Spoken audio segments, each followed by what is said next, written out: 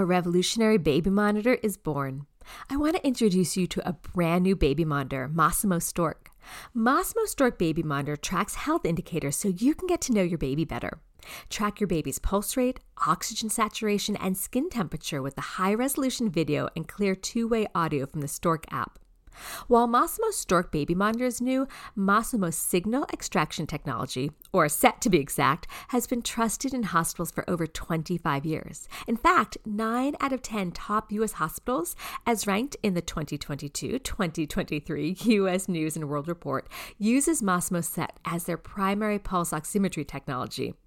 Now, this technology is available for families at home, empowering confident parenting. Go to Massimo Stork to learn more. Please remember, Massimo Stork is not meant to be used as a medical device. Hi, everyone. I'm Deb Flashenberg. Welcome to Yoga, Birth, Babies, a podcast produced by Prenatal Yoga Center. We will be diving into everything prenatal yoga, birth, and baby related, hoping to inspire, educate, and empower you through your journey into motherhood. Thank you for listening. Hi, I'm Deb Flashenberg. I'm your host of Yoga Birth Babies. And today we are taking a dive into a conversation and a topic I haven't really explored before. Usually we work with pregnancy and postpartum and birth and babies, but today we're going to look at fertility yoga and food and diet to support fertility. I have to say it probably once, twice, maybe 3 times a week, someone will reach out and ask me about fertility yoga or poses to increase fertility or what foods they should start to look at for fertility. And that's out of my wheelhouse. That's not really my thing. So I reached out to Kendra Tolbert. She knows this stuff. This is her thing. She is a registered dietitian nutritionist, a registered yoga teacher, and a certified aromatherapist specializing in fertility and women's health. She helps people prepare for pregnancy and improve their overall well-being with self-care and mind-body practices. It was a wonderful conversation. I really enjoyed speaking with Kendra. She has a really mindful way of thinking and speaking, and you can tell all the information she's given is very evidence-based, which is something I'm really into. So I think you're going to enjoy this talk. I did. Now, before we get to this conversation, let's take a little moment to tell you about some of the amazing things that we have happening at Prenatal Yoga Center. So I have to tell you, I was nervous when we started to return to in-person classes. I was thinking, are people wanting to come back? And the answer is yes, they do. And I'm so excited about that. So our in-person classes have started to fill, and it's wonderful. So we're slowly folding in some more of those classes. But that doesn't mean we're going to close the door on our online classes, because it's a community that has really blossomed. And I'm just so excited for that opportunity to work with people beyond our walls of New York City. So we're continuing our online classes 7 days a week, and we're continuously adding in some in-person classes. So check our schedule for that at prenatalyogacenter.com. Also, I know you can't always make it to class. So I've got what I'm calling the cheat sheet. It's 5 simple solutions to the most common pregnancy pains. So you can go to our website and grab that. So on the days you can't make it to class, you've got something to help yourself feel great throughout the day. And then last thing I want to just jump into is people have been asking what's going on with our teacher trainings. So we are knee deep in our September-October training. It's going so well. It's an amazing group of people. We have space in our November, December. And then I decided that we're not going to travel yet for the winter, the January, February. So we're going to do that online. I feel like that's the safest place. And then hopefully we're going to be back in person for March, April in New York City. So if you're thinking about taking the training and you don't want to have to travel to New York and you want to do it from your own home, I got you covered. We've been doing this for about 1.5 years, and it is going so well. And I'm really excited to continue that. All right. Oh, and last announcement, I almost forgot to say this. So Prenatal Yoga Center and Boober has teamed up for a lot of our online workshops. They're online as well as in person. So check that out. You can go to getboober.com, and you can get help with our courses. You can get help finding a lactation consultant, a mental health therapist, lactation consultant. All of that is at GetBoober, and you can use the code PYC to get 10% off of their services. And for workshops, you can also sign up at the Prenatal Yoga Center website. Okay, that is a lot of me chatting about what's going on in the Prenatal Yoga Center world. So we're going to take a super quick break, and we come back. Please enjoy my conversation with Kendra. A revolutionary baby monitor is born. I want to introduce you to a brand new baby monitor, Massimo Stork. Massimo Stork Baby Monitor tracks health indicators so you can get to know your baby better. Track your baby's pulse rate, oxygen saturation, and skin temperature with the high-resolution video and clear two-way audio from the Stork app. While Massimo's Stork Baby Monitor is new, Massimo's signal extraction technology, or SET to be exact, has been trusted in hospitals for over 25 years. In fact, 9 out of 10 top U.S. hospitals, as ranked in the 2022-2023 U.S. News & World Report, uses Massimo's SET as their primary pulse oximetry technology. Now, this technology is available for families at home, empowering confident parenting. Go to Massimo Stork to learn more. Please remember, Massimo Stork is not meant to be used as a medical device. Hi, Kendra. How are you? Oh, all is well. How are you? I'm doing great. I have to tell you, I am so excited to talk about fertility yoga. People ask me that all the time. What kind of advice can I give? And I know I know postnatal. Those are my wheelhouse. I know regular yoga, but all I think about, and you can correct me on this and I'm sure we'll get deeper. When I think of fertility yoga, all I think of Supta Baddha Konasana. And I know there's so much more to it. So this is so great to have this conversation, not just because I'm excited to learn, but clearly our community is hungry for it because we get asked all the time about this. So I guess before we dive in, I want to know a little bit about you and what led you to focus on fertility.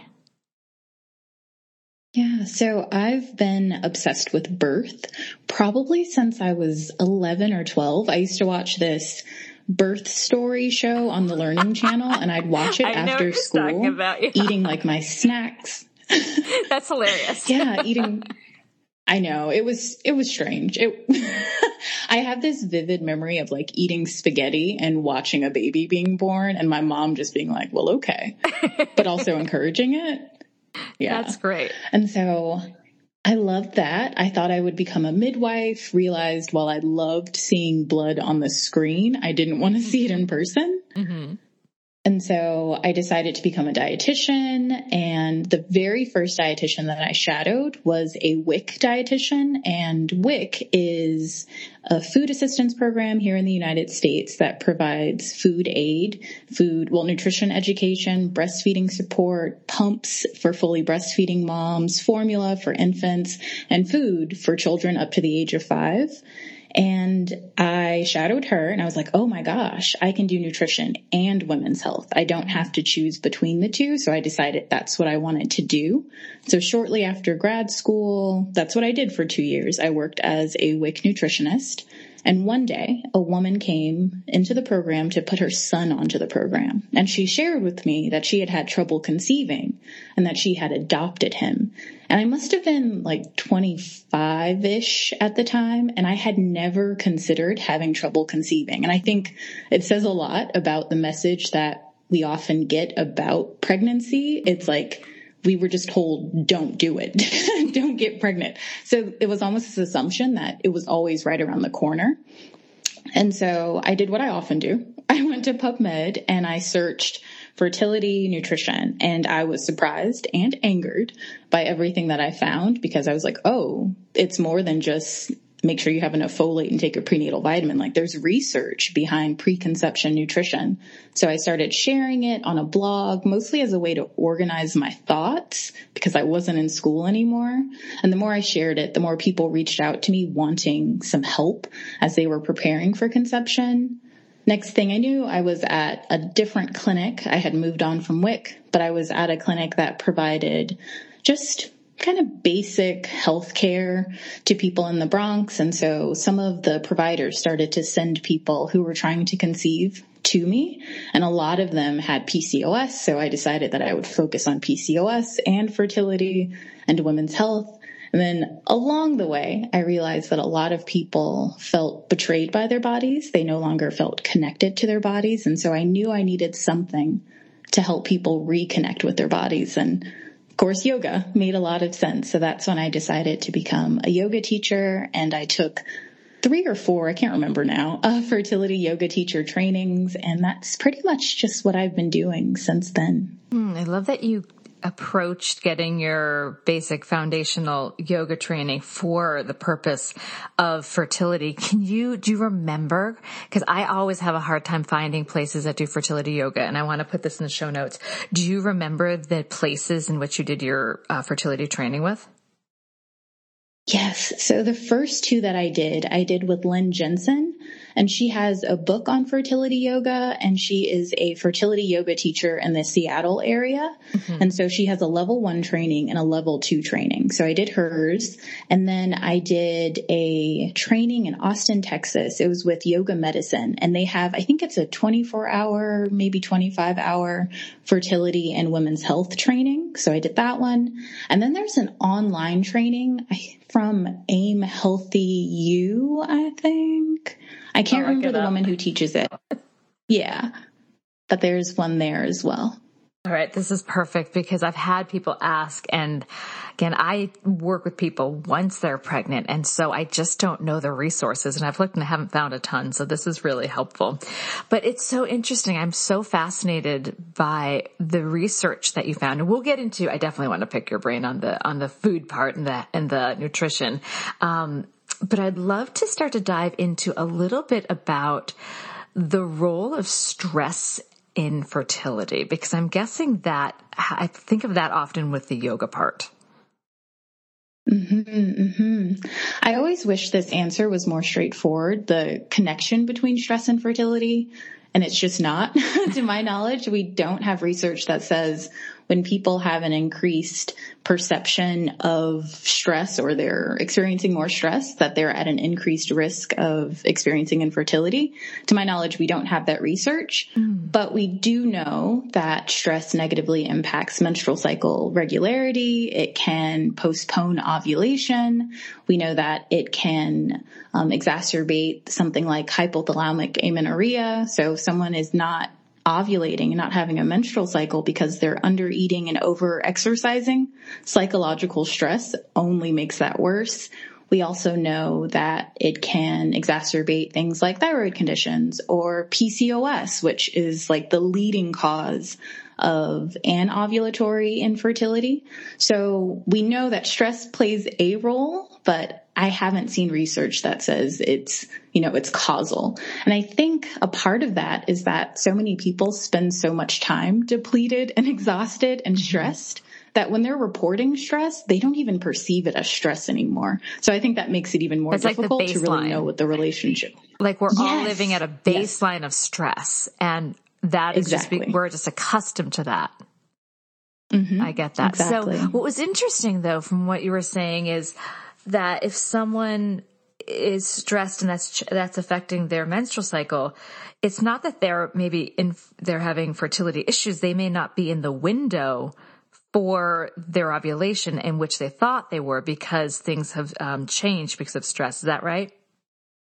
Yes, exactly. I feel like I see this often because we often have this idea that people are ovulating on day 14, or people are using apps that predict when their fertile window is, and they're just kind of blindly following what the app says or what typically happens in their cycle. But if you're really stressed, it could be postponed and you wouldn't know it. You wouldn't know that your window actually shifted back a bit. So it really does require that people pay close attention to the cues that their body is giving them in the moment, and not depend on an app to tell them, or the 14-day idea, because that's usually not when people are ovulating. Yeah, I have that conversation with people when it comes to their due date. And I'm like, your due date's more of a due month, because most people don't really particularly ovulate on their 14th day.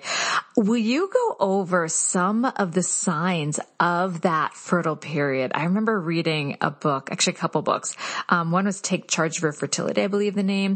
And it gave some signs that even though I was in my late 30s when I had my first child, I'm like, oh yeah, these are the signs. Like, you see them, but at least I did. I saw these signs every month, but I didn't always connect the dots. I'm like, oh yeah, it is right around my ovulation. So you go over some of the things that can just help people recognize that window of fertility without necessarily needing an app. Absolutely. So the big one is vaginal sensation. So you might notice that you're feeling a bit more slippery around that time.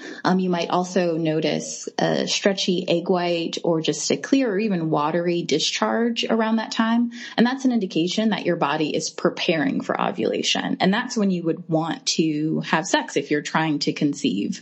Another thing that I often see people do is if they're doing like basal body temperature, charting or tracking, is that they'll wait until they have that temperature spike, and then they'll say, oh, I know I've ovulated. Let me have sex then. But at that point, that's just proof that you've ovulated. You want it to, have sex before you ovulated or, right during ovulation, but there's no way of knowing exactly when you're going to ovulate. So you're looking for those signs. So you're looking for possibly a slippery vaginal sensation. You're looking for cervical mucus that is stretchy, that is clear, that there's maybe more of it. You might even find changes in your libido. You might actually just have a desire for sex around that time. Those are a few of the things that you might notice. That's great. All right. So I was scanning on your website and I saw your video about what it means to live fertile. And first of all, I love a good acronym. So that was, I'm such a dork. I love it. Things that help keep me, that's how I remember things. I make acronyms up all the time. So can you go over what that means? What does it mean to live fertile? Yeah. So in a nutshell, to live fertile to me is to live a full life. So it's a life that is productive and enjoyable and all the other things that fertile can mean besides being able to conceive. It's a creative life. It's a fun life. And as an acronym, the F stands for fun movement. So it's all about moving your body in ways that you find enjoyable. So it's not just mechanical exercise. It's really finding the things that bring joy to your life and moving in those ways. And then the E is for enjoyable nourishment. And so I am a dietitian. I'm always thinking about nutrition. And when I work with people, I often see that the nutrition piece is there, but the enjoyable piece is missing. And so it is remembering that food is meant to be pleasurable. And so having pleasurable, enjoyable experiences with food, seeing food as a way of connecting with yourself, connecting with others. And I would even say, as a way of communicating with your environment and letting your environment communicate with you. So when you eat a variety of foods, when your food supply is enjoyable, you're saying to your body, this is a land of plenty, and this land can support me and another life. So it is about making sure you're eating enough and eating a variety and enjoying it. The R stands for rejuvenation. So it's really about rest. It's about sleep. It's about stress management. It's about the things that help you feel grounded and restored. And then the T is transcendence. That's really the kind of spiritual, esoteric part, the unexplainable parts that we know play a role in our overall well-being. It's the thing we can't quite explain in a lot of cases, even though we do our best to. And then I stands for integrative exploration. I am a big fan of so many forms of traditional medicine and things like aromatherapy. I'm actually a certified aromatherapist. I'm a fan of herbalism. I love those things. And I think people should be encouraged to explore them and also see that it doesn't have to be either or. You don't have to choose conventional medicine or alternative medicine. You can explore both and choose the best of both worlds, and in a way that fits you and your life. And then L is for love. So that's connecting with yourself. It's connecting with others. It's connecting possibly with your partner if you're trying to conceive with a partner. And then last but not least, we have emotional well-being. So the E is for emotional well-being. So it's really the mental health component of it all. We talked a little bit about stress, but also when someone is experiencing infertility, there can be a lot of stress and anxiety and depression. I believe the rate of anxiety in people who have received an infertility diagnosis is the same as someone who's received a cancer diagnosis, because it really does feel like a loss of the life that you expected to have. So it's about making sure that you're turning to a therapist, a support group, your friends, your family, for that emotional support when you're experiencing infertility or when you're just preparing for pregnancy. I love that this really looks at the whole person, not just, okay, am I getting the right nutrition? When am I ovulating? But it's really the whole person, the emotional, the spiritual, the physical person. Because again, coming from a yoga teacher, my mind, when those things are aligned, the body, everything functions better. So I really appreciate your, again, love the acronym. So I really appreciate your way of thinking. So as I talked about in the very beginning, I have been asked about fertility yoga. I don't know much about it. I kind of think when someone asks me, I'm like, is it about a heating quality, a cooling quality? So how does a fertility yoga class differ from a typical yoga class? Yeah. So if you've done yoga before, then it's not going to be that different than what you've likely experienced in other classes. And that's because it's still yoga. What really makes it different is the intention behind the sequence and who is in the class. So we know that most of the people who are showing up for a fertility yoga class are trying to conceive. So you're surrounded by people who get it.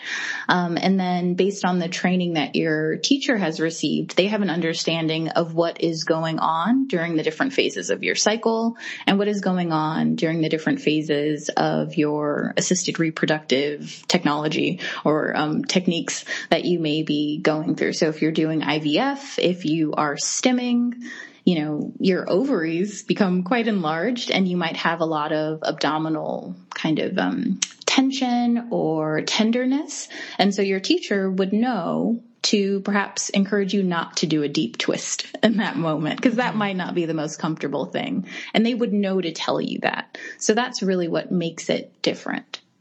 That's interesting. I guess I thought it was more about, because when I was conceiving, my acupuncturist was always talking about certain parts, especially around the kidney band. She's like, keep that, and the sacral band, keep that warm. So I thought, okay, maybe it's about heating parts of the body and not letting them get drafty or cold. Or is that just kind of me thinking in a strange way about fertility yoga? I don't think that's a strange way to think of it at all. I really do think it depends on how the person was trained. So one of the trainings that I did was done with yoga medicine. And so the lead teacher there, she's an acupuncturist. So she incorporated traditional Chinese medicine into how she talked about fertility and how she thought of the menstrual cycle. So I often think about what sort of imbalances are common with the people that I'm working with. And so I will sequence around those possible imbalances. And if you do yin yoga, then you might have an idea of how I'm choosing those poses. So if I'm working with a group where they're an older group and there's this concern about like a kidney yin deficiency or something like that, then I'm going to choose poses that would be along the kidney line. Is it the normal pace? I guess, again, I'm just going through this idea of it being more restorative because I'm thinking about the stress level. Or is it more, so yeah, what would that look like? Is it a flow typically, or is it just hatha poses? Yeah. So I tend to kind of put a little bit of everything, and it depends on what the group needs. I do tend to use a lot of yin and restorative. And if I do any sort of flows, they're slow because I'm always encouraging people to be introspective, especially while they're trying to conceive. So that's how I tend to approach it. That's kind of what I envisioned. Oh, it sounds really, really kind of juicy and relaxing. Even though I'm not looking for fertility right now, my kids are old enough that I'm like, we are closed for business. But it seems like a really supportive, warm, inviting class. Do you only let people in that are in the fertility world just because it seems so inviting? So the videos that I share on YouTube, of course, anyone can practice those. But when I'm, reaching out to a group, it's typically people who I know are trying to conceive. Right. And because I use the word fertility or infertility, that tends to be who shows up anyway. Yeah, I've had people just ask to continue in prenatal after they've had their babies just because they like it. So I wasn't sure how you work with that. I've actually had people that are looking to try to conceive asked to come into our yoga classes. And this is where, and I'd love your thought on this is where I tell them it may not be the place for them, because if they're having issues or really thinking about conceiving, and then they're in a room of people that have conceived, I can imagine that feeling challenging. If someone's had a problem getting to that point, being in that room and seeing everyone else pregnant, I could imagine being emotionally hard. What are your thoughts? Yeah. I think it would depend on the person. I'm thinking about, so when I did my training with Lynn Jensen, she talked about how one year she did a training at a prenatal center. And so she said that the most people ever got pregnant in that class. And she was convinced that there was just this energy of pregnancy surrounding everyone. And so maybe if it's someone who, is inspired by seeing these pregnant bodies move and be healthy and connect with one another, that might be a great class for them. But if it's someone who knows that, every time they get a new friend announce that they're pregnant, they don't feel so great about themselves, probably not the best fit for them. Oh, that's a nice point, though, that maybe it's that pregnant energy that can be supportive. So are there any specific poses that you'd encourage someone to do on a daily basis to boost fertility? Ooh, I like this one. So I do definitely think it's just someone's overall yoga practice that matters. But if you don't have tons of time and there are just a few poses that you would want to do consistently, I would turn to legs up the wall. Mm-hmm. I find that that's really accessible for a lot of people. It's something people can do in bed. It's something people can do on a couch and, of course, on the floor. And I also find that it's very calming for people. And we talked about stress. I would also say child's pose. There's something about child's pose that just instantly helps people, at least people I've worked with, kind of turn in to themselves and kind of reconnect with their intuition. And I don't know if it's like the sensory deprivation, right? You're kind of just in your own little bubble in that moment. And I think that's so helpful for people who are trying to conceive, especially people who are the go-getters in life, because they're often the ones they're doing everything. They're reaching out to everyone. They're looking everywhere for information. And often they're not turning in for that wisdom that their body has to provide them with about what the next step might be. So love child's pose. And the last one, it's not really a yoga pose, but any sort of like hip circles, hip movements, I think that can be really great and supportive. I feel like a lot of people have a strained relationship with their lower abdomen and their hips for all sorts of reasons. We're constantly holding our breath. We're constantly holding in our stomachs. I know I've heard, especially women, share with me some really terrible things they've felt and thought about this part of their body, because we live in a culture that wants people to be small for whatever reason. So there's something about those hip movements and hip circles and enjoying that free movement of a part of our body that tends to be stagnant that I think can be really helpful. That sounds like a really amazing practice. I'm so drawn to this. This is really exciting. All right, we're going to take a quick break. When we come back, we're actually going to shift gears and you're going to put your dietitian hat on because I want to dive into foods. All right, we're going to be right back. You've worked hard for what you have. Your money, your assets, your 401k, and home. Isn't it all worth protecting? Nearly 1 in 4 consumers have been a victim of identity theft. LifeLock Ultimate Plus helps protect your finances with up to $3 million in reimbursement. LifeLock alerts you to identity threats you might miss. And if your identity is stolen, your dedicated U.S.-based restoration specialist will work to fix it. Let LifeLock help protect what you've worked so hard for. Save 25% off your first year on LifeLock Ultimate Plus at LifeLock.com/aware. Terms apply. Waiting on a tax return? Hopefully it ends up in your hands. Fraudulent tax returns due to identity theft increased by 30% in 2023. If you're in a bind this tax season, LifeLock can help. Our U.S.-based restoration specialists are experts dedicated to helping solve your identity theft issues. And all LifeLock plans are backed by the $1 Million Protection Package. So we'll reimburse you up to the limits of your plan if you lose money due to identity theft. Help protect your information this tax season with LifeLock. Save up to 25% your first year at LifeLock.com/aware. Okay, we are back. So as a registered dietitian, let's start to talk about how foods can play a role in supporting fertility.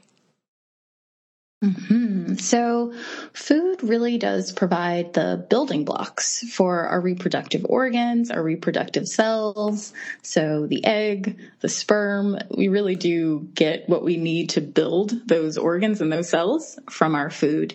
And we do have research that looks at particular eating patterns and how they may impact someone's ability to conceive, whether they're undergoing IVF or they are just getting started. And so there are probably 3 eating patterns that I tend to turn to when I'm working with someone who's trying to conceive. And the first one is the fertility diet, which was an eating pattern that was uncovered by Chavarro and Willett. They're 2 researchers. I think this was way back in 2008. And when they looked at the surveys from women sharing how they were eating, they found that people who ate this particular eating pattern had a lower risk of having anovulatory infertility. So infertility that's caused by not ovulating.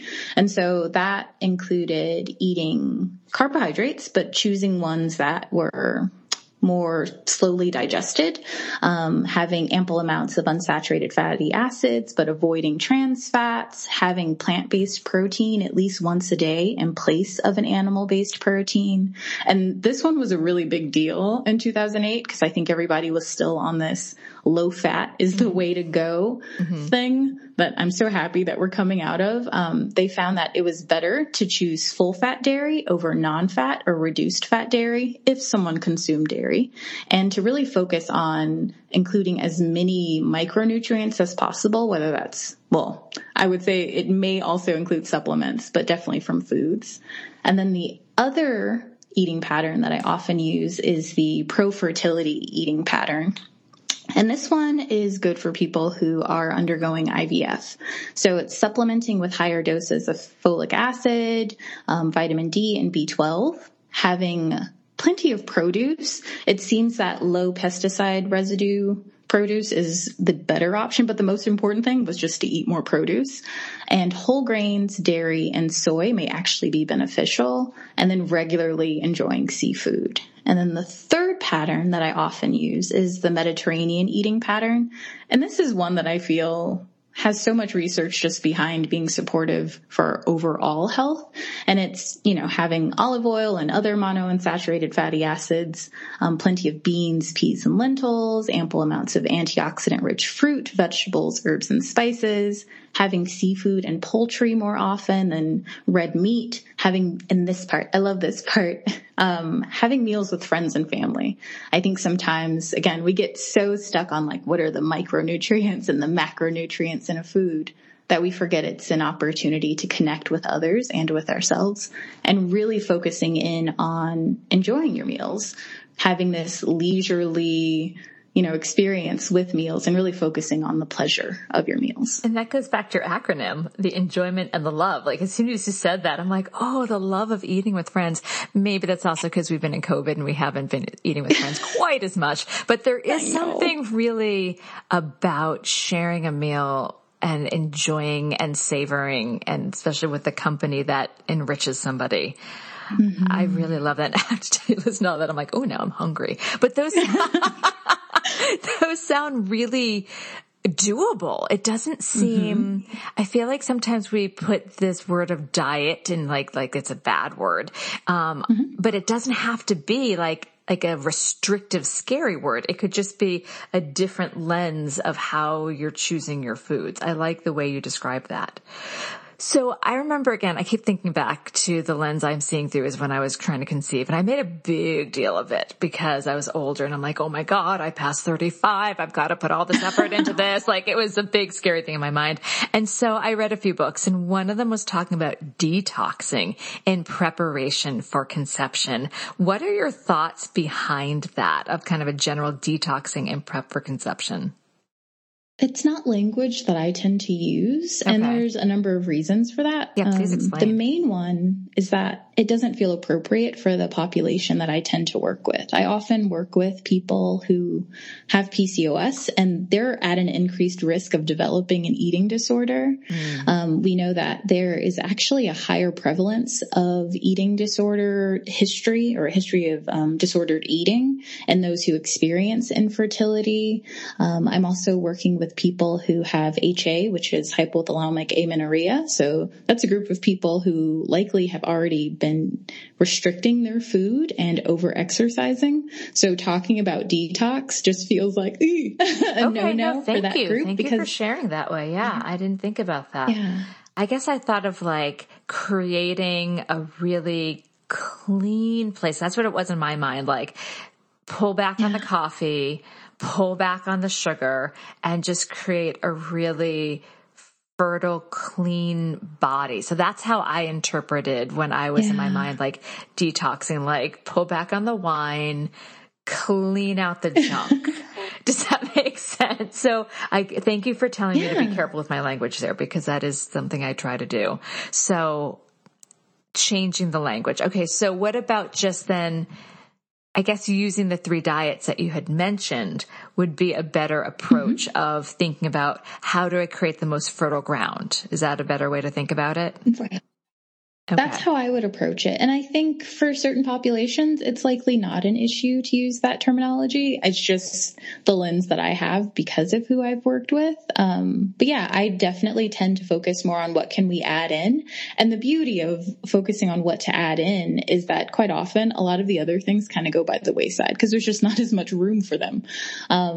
And on top of that, when we are eating, a lot of the produce that we talked about, you're getting fiber, and that fiber is supporting detoxification. If you're eating a variety of fruits and vegetables, you're getting antioxidants. So that's supporting detoxification.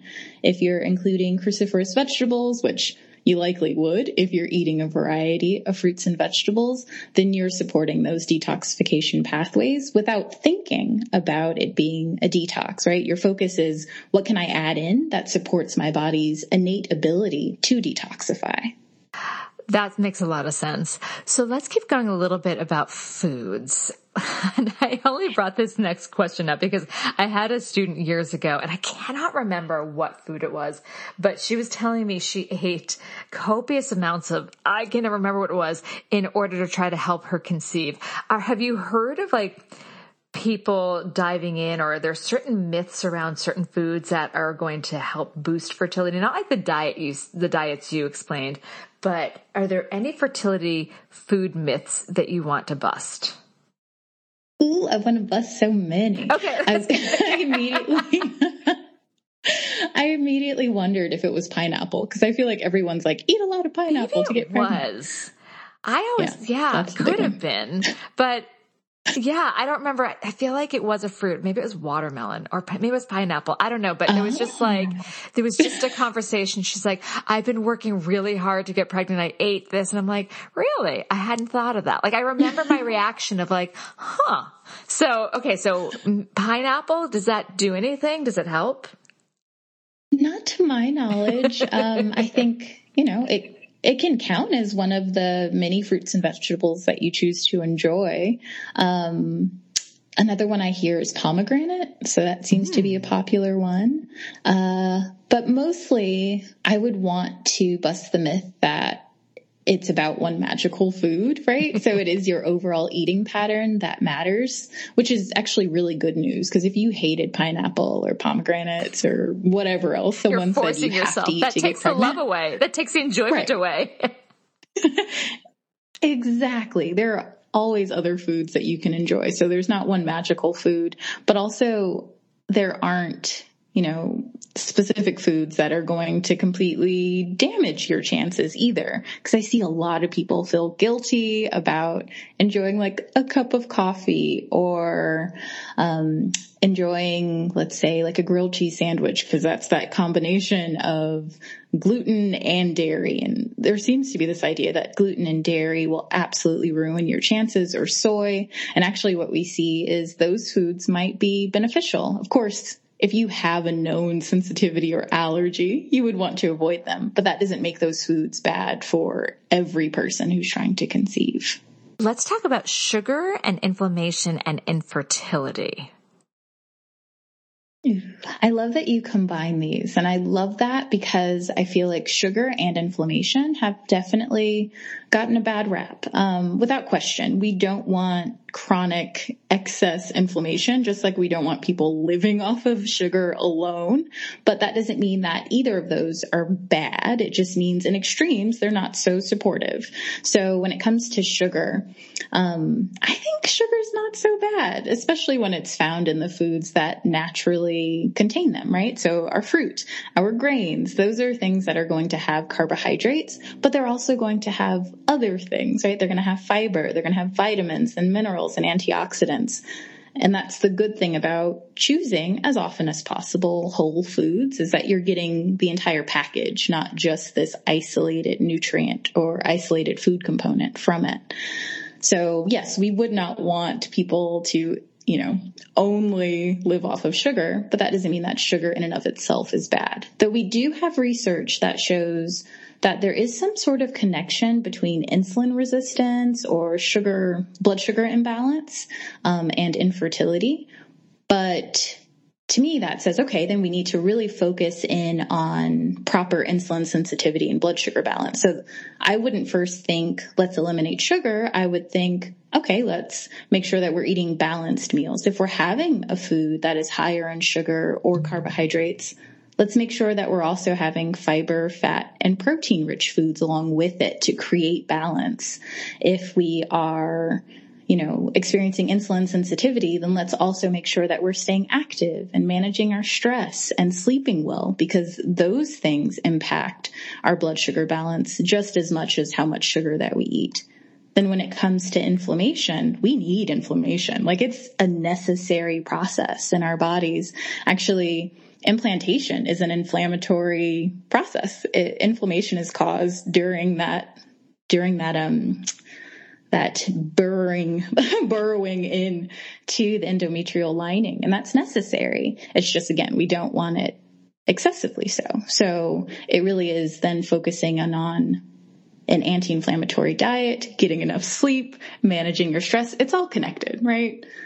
I like this because it does just highlight that it's about balance. It's not about, okay, you're trying to conceive, cut the sugar out, because that also can take away some of the joy. A good cannoli can make one very happy. That can help with the libido and the fertility. So I like that you're really looking at moving into the stage of conception from balance instead of pulling the stops away from things, because that can create more stress.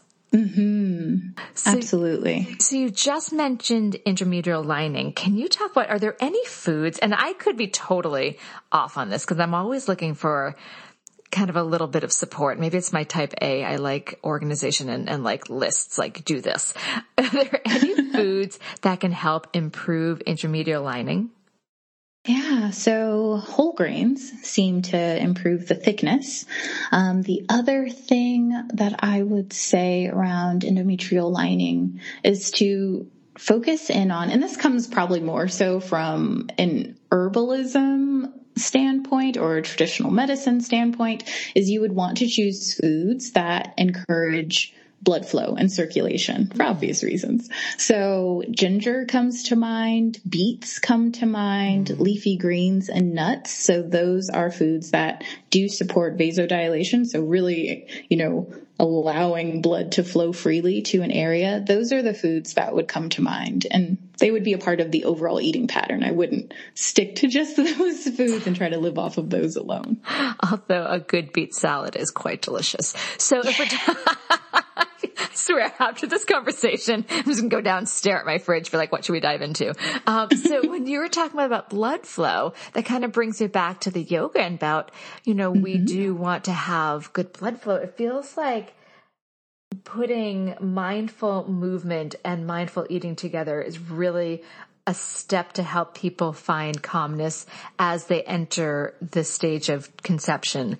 And I think that really can, we keep going back to take the stress away. It just seems like it can be overwhelming for a lot of people to be like, okay, we're trying to conceive, which is that was me. And you're offering a much more celebratory experience of like, it's okay. It doesn't have to be stressful. We can nourish our body and our mind and find love around. So I'm really appreciating your approach.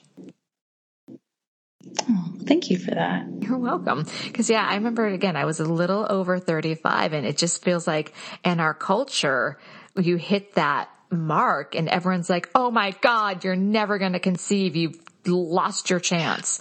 You know what I mean? I'm sure you've heard people say that. Gosh. Yeah. Yeah. So I think that your approach is definitely taking some of that edge off. Okay. We're going to take a quick break. And when we come back, if you can offer one tip or piece of advice you'd like to share, we'll be right back. Waiting on a tax return? Hopefully it ends up in your hands. Fraudulent tax returns due to identity theft increased by 30% in 2023. If you're in a bind this tax season, LifeLock can help. Our U.S.-based restoration specialists are experts dedicated to helping solve your identity theft issues. And all LifeLock plans are backed by the $1 Million Protection Package. So we'll reimburse you up to the limits of your plan if you lose money due to identity theft. Help protect your information this tax season with LifeLock. Save up to 25% your first year at LifeLock.com/aware. Okay, so you've given golden nuggets throughout this whole conversation, but is there one final tip or piece of advice you'd like to share with our community? So what I hope people walk away with is the idea that they can trust their bodies to do this and that they can support their bodies in doing this. So like I said, one of the reasons I turned to yoga and decided that I wanted to include yoga in what I do was because people often shared with me that they felt betrayed by their bodies. And so it's so important to find a way to reconnect with your body, learn to trust your body again, and really remember that it's on your side. It's your teammate. And if you're heading into pregnancy, it's going to be your baby's home. So it makes a lot of sense to find a way to be at peace with your body. I love that. Okay, where can people find your work? So the best place to go is actually YouTube. So if you were to go to YouTube and search Live Fertile, you'll find my channel. You could also go to youtube.com. I believe it's /Live Fertile, and you'll find it there. Or you could go to my website, livefertile.com. So LIVEFERTILE.com. So wonderful. I have really, really enjoyed this conversation. It's just, again, I'm out of the conception stage, but I feel like so many people can walk away feeling excited and positive if they're on that path. So thank you for bringing such amazing energy and wonderful knowledge. I really appreciate it. Thank you for having me. This has been an episode of Yoga Birth Babies, produced by Prenatal Yoga Center. You can catch us on Facebook, Twitter, Instagram, and Periscope. I'm Deb Flaschenberg. Thanks for listening. Waiting on a tax return? Hopefully it ends up in your hands. Fraudulent tax returns due to identity theft increased by 30% in 2023. If you're in a bind this tax season, LifeLock can help. Our U.S.-based restoration specialists are experts dedicated to helping solve your identity theft issues. And all LifeLock plans are backed by the $1 Million Protection Package. So we'll reimburse you up to the limits of your plan if you lose money due to identity theft. Help protect your information this tax season with LifeLock. Save up to 25% your first year at LifeLock.com/aware.